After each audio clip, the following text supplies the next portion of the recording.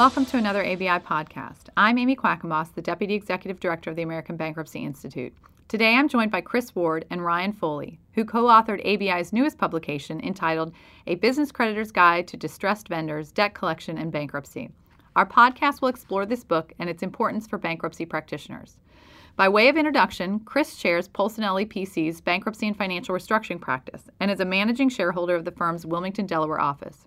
He focused his practice on corporate bankruptcy, financial restructuring, bankruptcy litigation, and distressed asset sales, as well as non-bankruptcy alternatives, and has represented numerous Chapter 11 debtors and unsecured creditors committees. Chris is a member of ABI's Board of Directors, as well as Polsinelli's Board of Directors.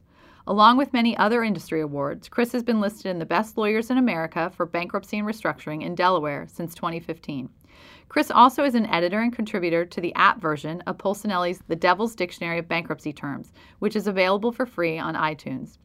He was also the editor and an author of ABI's publication entitled The Chief Restructuring Officer's Guide to Bankruptcy. Chris's co-author, Ryan, is a partner at Shook, Hardy & Bacon, where he co-chairs the firm's Bankruptcy and Creditors' Rights Practice Group and represents secured and unsecured creditors, lessors, lessees, and investors in issues related to bankruptcy, insolvency, and debt restructuring. He has represented Chapter 7 trustees in avoidance actions and handles a variety of consumer litigation matters, including claims relating to the Fair Debt Collection Practices Act, the Fair Credit Reporting Act, and various other state consumer protection statutes. He is a registered mediator with the U.S. Bankruptcy Court for the District of Delaware and is board certified in creditors' rights law by the American Board of Certification. Ryan has been a presenter on bankruptcy topics and is a frequent writer, having been published numerous times in the ABI Journal and elsewhere. And earlier this month, Ryan was named ABI's 2017 40 Under 40 honoree. Welcome, Chris and Ryan, and thanks so much for joining us today. Thank you, Amy. Thank you for having us, Amy. So this new book is a great addition to the ABI library. Can you tell the listeners how the book came about and who is your intended audience? Amy, this is Chris. I think that the book came about because this area of the law is a burgeoning area. It's something that's been out there for quite a long time, dealing with distressed investors. But I think in recent times we've seen more Chapter 11 bankruptcies where distressed investors are turning to bankruptcy in order to cure their insolvency needs. So it's something that Ryan and I discussed and thought it would be best to get in front of general counsel, credit managers, CFOs, attorneys, or just plain lay business people in order to prepare them for bankruptcy and to pre-plan for the avoidance of these issues in the future. And that's exactly the theme and message of your book seems to be prepared. So what are some of the warning signs that a credit manager can look for in a vendor to determine whether the vendor is entering into distress and may have issues? I think a primary thing that, this is Ryan, by the way, I think a primary thing that comes up, Amy, is, when you have a long-term relationship with a customer, if you will, or a client, and they've been usually very good payers within reasonable terms, the 30, 45-day window, and then all of a sudden, the payments get a little bit later. There's a phone call to the salesperson they've been working with or to a credit manager asking for an extension of time, and and then it just it's like snowball after that. It just snowballs, and the balances get bigger, the months go by, and at the end of the day, because there's a relationship, people kind of let it go a little bit. I think particularly the salespeople kind of let it go a little bit in order to keep the business. But that's definitely just one example of red flags, like the extension of what ends up being credit when you didn't intend to extend credit of outstanding balances. That's one red flag I think that comes up fairly frequently. And Amy, this is Chris. I completely agree with Ryan. I think constant vigilance is the term to use here. You have to follow the AR, and if the AR starts to grow, you have to get out in front of it, because once it grows to 90, 120 days, it's too late at that point. So you need to be vigilant about following the AR of your company. And so your book, is very comprehensive about some pre-planning tools that businesses can use to protect themselves against those distressed investors who find themselves, using more credit. And the first one you mentioned is effective debt collection. But of course, as we all know recently, that comes with its own traps and pitfalls for a business trying to stay in line with, of course, the Fair Debt Collection Practices Act. You all address this in your book, but can you briefly discuss the statute and some of the things that business managers should do to avoid on the receiving end of FDCPA enforcement actions? Sure. This is Ryan. I think one thing to keep in mind is the Fair Debt Collection Practices Act, FDCPA, for sake of brevity, is a statute that only applies to third-party debt collectors. So some of our intended audience, as Chris kind of highlighted before, general counsels, chief litigation officers, credit managers, etc.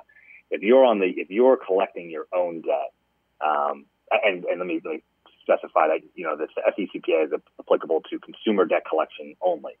But if you're collecting your own debt, the FDCPA is not going to apply to you.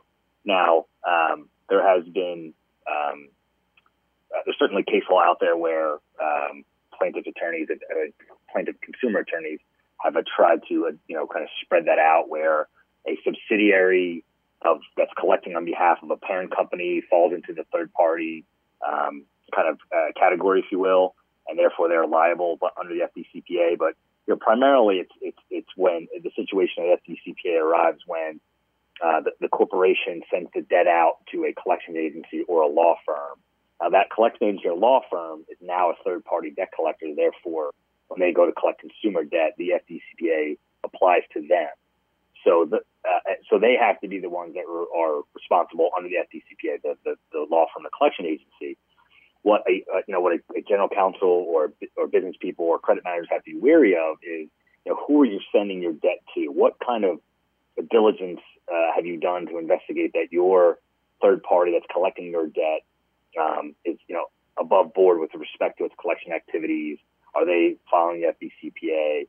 Are they bonded? Are they a part of the various trade associations that in the creditors' rights or universe, that they're all connected to that, so that therefore they're doing what's best? Because at the end of the day, even though you're kind of outsourcing that collection activity, your company's name is still going to be on that paper. If it gets to a demand letter or if it gets to a complaint, that's going to be your name. Now, the FDCPA might not circle back up to you because, again, it's third-party specific, but it's also your name's going to be out there. So there's definitely commercial damage that can happen if that third party is not handling the debt collection appropriately. There's also occasions where the corporation would be named in an FDCPA lawsuit, a consumer kind of plaintiff action, but very quickly can be removed from that. But I think it's more just to know about that statute, understand its ramifications, and it's really a guide to who's collecting my debt and are they above board with everything they're doing. I think that's an important takeaway when it comes to FDCPA. Those are really important points. And similarly, the book talks about the Fair Credit Reporting Act and, of course, credit reports and how useful they can be to assess a vendor's financial health. But why must business creditors really pay attention to the Fair Credit Reporting Act? This is Ryan. I think part of it is what you want to make sure you're doing is you could really have if the report that the credit report you're using is misused in any fashion by people on your team that might be doing the debt collection or managing the outside firms or agencies that are handling debt collection. If it's misused in any way and reported incorrectly, you could have a big problem. I mean, you could have a big problem with damaging someone's credit. And if you're doing that, that's going to make it hard for that person to get loans and do various things they want to do in their lives. And I think that you must be mindful of the impact of how you're handling that. And the way to do that is by having the appropriate procedures built internally to manage, how are we, all right, so we're going to run the FAIR, we're going to get our credit report, and then what are we going to do with it? Well, here's the steps that you created internally. Here's the guidelines, if you will, for how you go about using that credit report on that individual. Because if you run afoul of that, you could have some significant impact on that person's credit. Also, then that's going to get turned around and then you're going to get sued by a plaintiff's consumer attorney and cause all sorts of unnecessary legal expense for yourself. And if you're a big company that uses that, take a credit card company, if you will, if you use tons of credit reports on a daily basis, and there's a bad egg utilizing those credit reports, ultimately you could be looking at a class action lawsuit that then all of a sudden, not only you're defending that, you're spending millions of dollars on attorney fees, but your name's getting dragged through the mud in all the papers because of what happened with the use of the credit report. And that's why I think the takeaway there is to really have strong internal guidelines built and discipline when utilizing any kind of credit report. I think those are all really good points, and I like the fact that your book goes into the Fair Credit Reporting Act and the FDCPA, and talks about those, because a lot of books that are guiding general counsel, they just kind of say, well, this is the collection process, this is how you litigate, and these are all important things, practical things that credit managers and folks collecting debt really need to know about. So there's a lot more of that in the book. You also mentioned in the book the Consumer Financial Protection Bureau, which is the primary enforcer of violations of consumer finance protection laws. A couple questions that I have about that, and I think you address in the book, but do all business creditors need to worry about the CFPB, and what are the issues that the CFPB is most concerned about that we're seeing in enforcement actions these days? And can you briefly describe the process for the CFPB to bring an action against a creditor?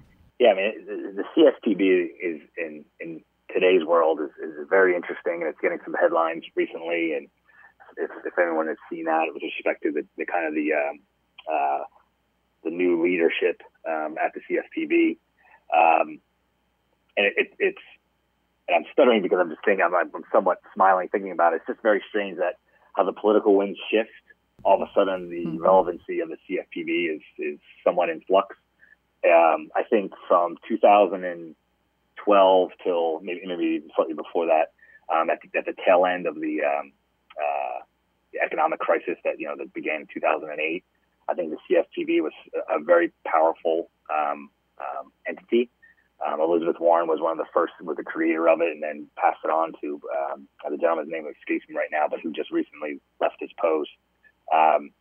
They were enforcing, a lot of it was, treatment of, back in that time frame, 2012, 13, even before that, it was about, payday lending, how the mortgage industry was going about its business, mortgage servicing, sale of mortgages. They kind of turned their spotlight on collection agencies and how they went about and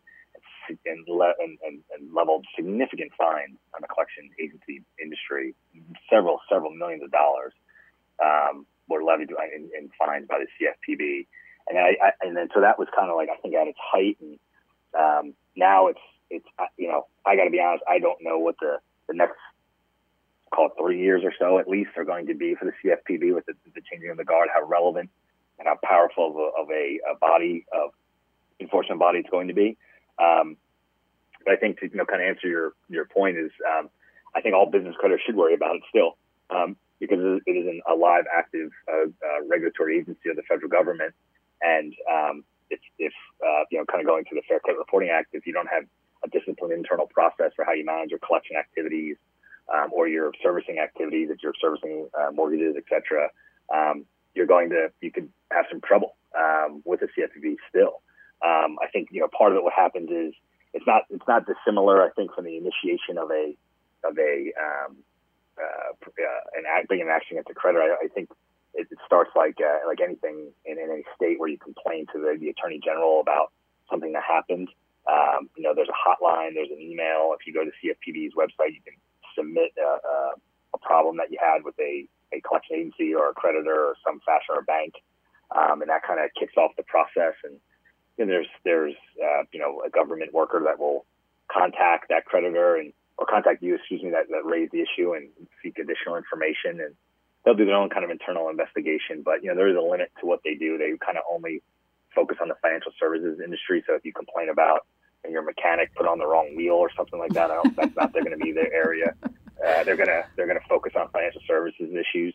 But I definitely think that despite the changing of the political winds, it's definitely something to be mindful of. Just it's not a free for all now. And if you go about your approaching your industry, and if you're in that financial services industry, that the CFPB is not going to come back to haunt you, I think you're making a big mistake. And a way to avoid that is just making sure those internal processes of what you're doing are tight. It might make sense to hire former workers at the CFPB and get some consulting opportunities in the door to kind of say, hey, this is what we're doing. Does this make sense? I think, my prior life, I was in-house counsel at a large financial services corporation, and it was during that 2008 till 2000, well, actually the last year, and regulations and regulatory bodies are all over the place all the time in this time frame, and it helped straighten a lot of things out, and I think that the CFPB is still going to be able to do that. Right. So if you're dealing with consumer debt, you at least have to know what it is and be aware that there are things that you can do to protect yourself. Absolutely right. Yep. That's great. And all of those details are in the book. So you guys also talk about contractual protections that business creditors can put into agreements with distressed vendors. Can one of you identify a couple of those types of protections? And are vendors really okay with adding those? Do they have a choice? Is it all part of negotiation? Yeah, absolutely, Amy. This is Chris. Ryan talked about a lot of the regulatory issues that are out there in trying to collect debt. But as we discussed, planning so you don't have that outstanding balance is the best way to go. Some of the protections you can put into agreements, my two favorite are what I call a springing security interest, and the second one would be putting payments into escrow. A springing security interest would be a situation where you have a contractual obligation. It's on an unsecured basis, but you build into your agreement up front that if any payment is late or if payments fall 90 days behind, that the company can file a security interest against the vendor for those amounts due, and then have a security interest in the goods. What we've done sometimes is actually have the security interest attached to those vendor agreements and then leave the right to perfect that security interest in the agreement only if there's a default or if payments fall X days behind, which would equal a default. So the security interest springs at a later date. It's not upfront, so it's not a secured credit that you're offering. It's unsecured credit with the ability to provide a security interest down the road if there's a default under the agreement. Right, and you probably want a pretty tight leash on that, because if they get too far out and they file bankruptcy, you're not able to perfect those security interests, right? So you want to pay attention to those. Absolutely. And if you filed a security interest in the 90 days preceding a bankruptcy, it would be preferential and avoidable. Yeah. So it all goes to constant vigilance and staying on top of the account. Mm-hmm. The other mechanism that we've used a lot recently with our clients is having the payments from the vendor made into escrow, either in advance or even contemporaneously, so that those payments are in escrow, which is outside of a bankruptcy estate. They wouldn't be property of the estate under Section 541 of the Bankruptcy Code, and thus wouldn't be subject to a preferential transfer since they were never property of the estate. Those are just two issues that are addressed in the book, but those are our preferred mechanisms we put into agreements with vendors in order to protect clients. Yes, the vendors push back on those.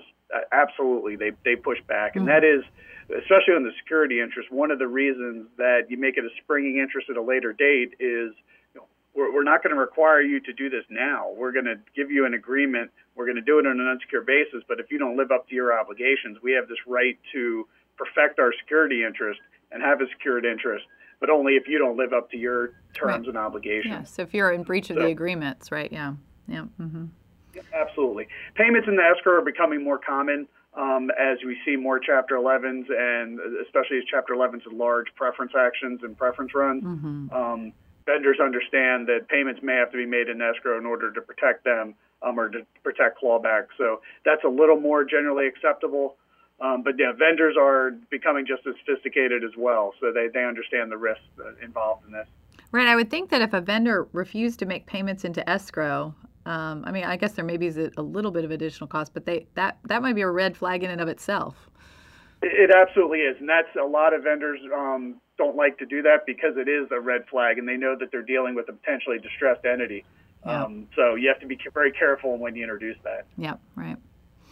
Well, of course, when vendors don't pay, then, you are going into litigation. And your book talks about some effective pre-litigation strategies that businesses can use to collect their debts from distressed vendors. And can you guys talk about some of those?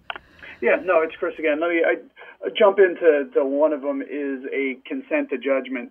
If you can have a vendor who knows that, it's a straight breach of contract action. They bought $100,000 worth of product. They weren't able to pay for it. It's a clear breach of the contract.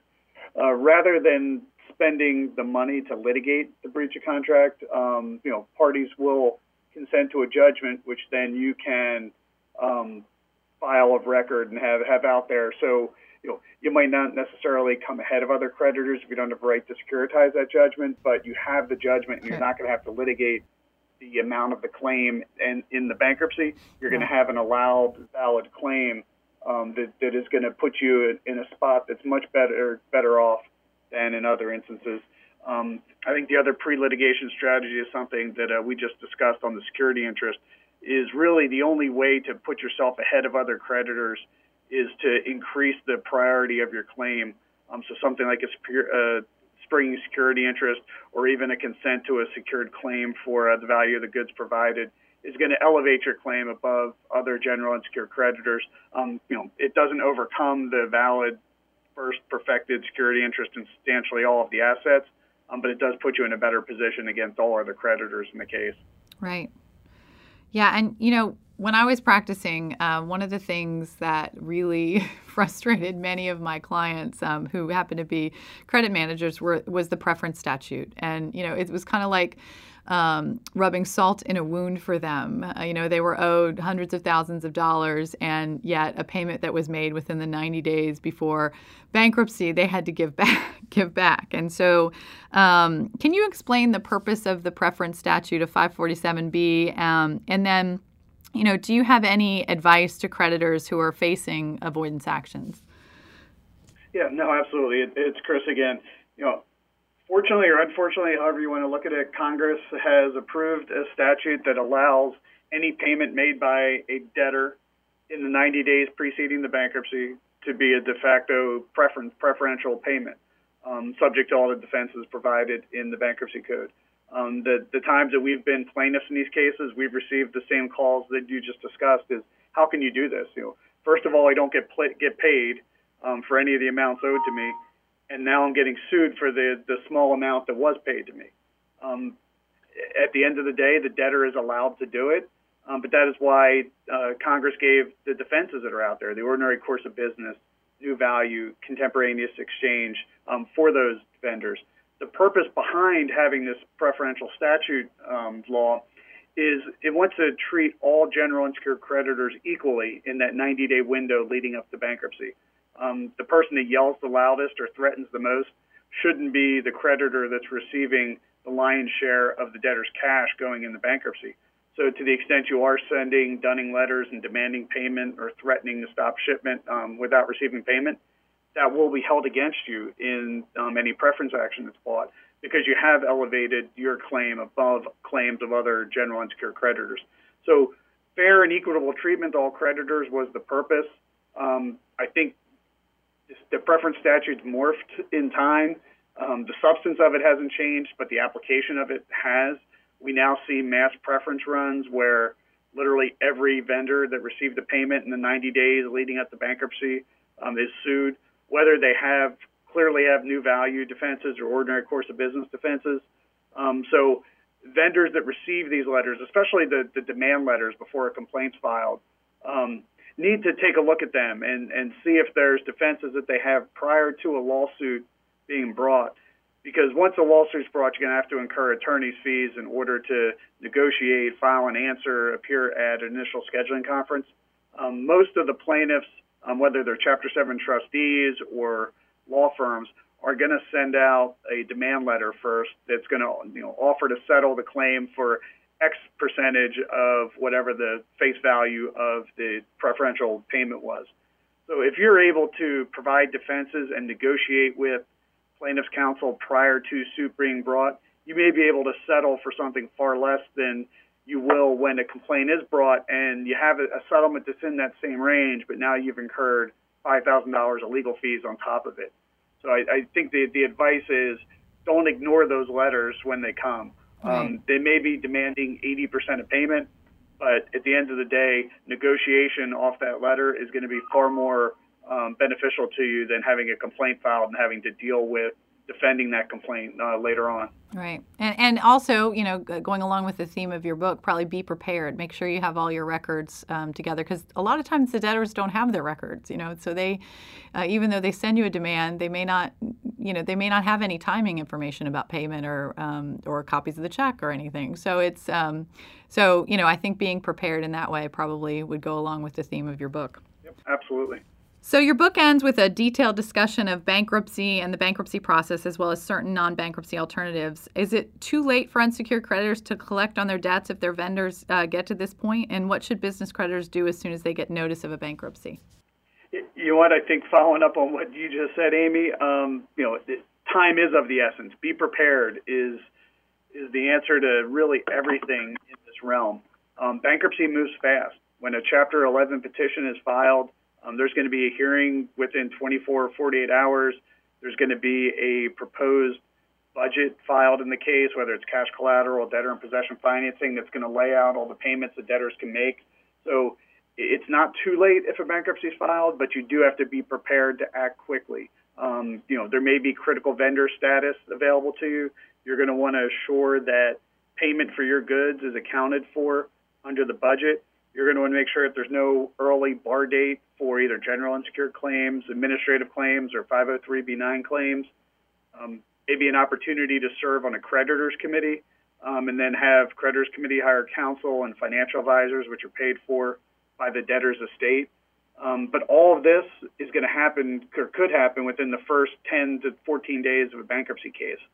So you need to be prepared to react quickly if you do receive a bankruptcy petition. I think it all falls back to, as you said, be prepared. Yeah, that's all great advice. And I mean, we're almost out of time, but I just wanted to say thank you to both of you for writing the book. I mean, I think it really is a practical guide that business people, not professional, lawyers or financial professionals, but business people will really find helpful. And, perhaps folks might want to give them out as holiday gifts to their clients. So they are available on the ABI. Rightfully so. Yeah, that's right. That's right. They're available. The new book can be purchased on the ABI website at abi.org. And Chris and Ryan, you should be very proud of yourself. We appreciate all your hard work. And we know it's not easy writing a book, but you all put the time and effort in. And we appreciate your also coming to the podcast and providing your expert advice on this very important topic. Thank you very much, Amy, and thank you to the ABI for everything that it does with respect to educating insolvency professionals. It's unbelievable. Thank you. It's our pleasure. Yeah, I'm just going to reiterate what Chris said. Thanks, Amy, for the time today. And the ABI is the best resource around for information about the insolvency profession. And without you guys, we wouldn't have the opportunity to put this book together. So thank you very much. Well, thanks, Ryan. Thank you. From ABI headquarters, thank you for listening and have a great day.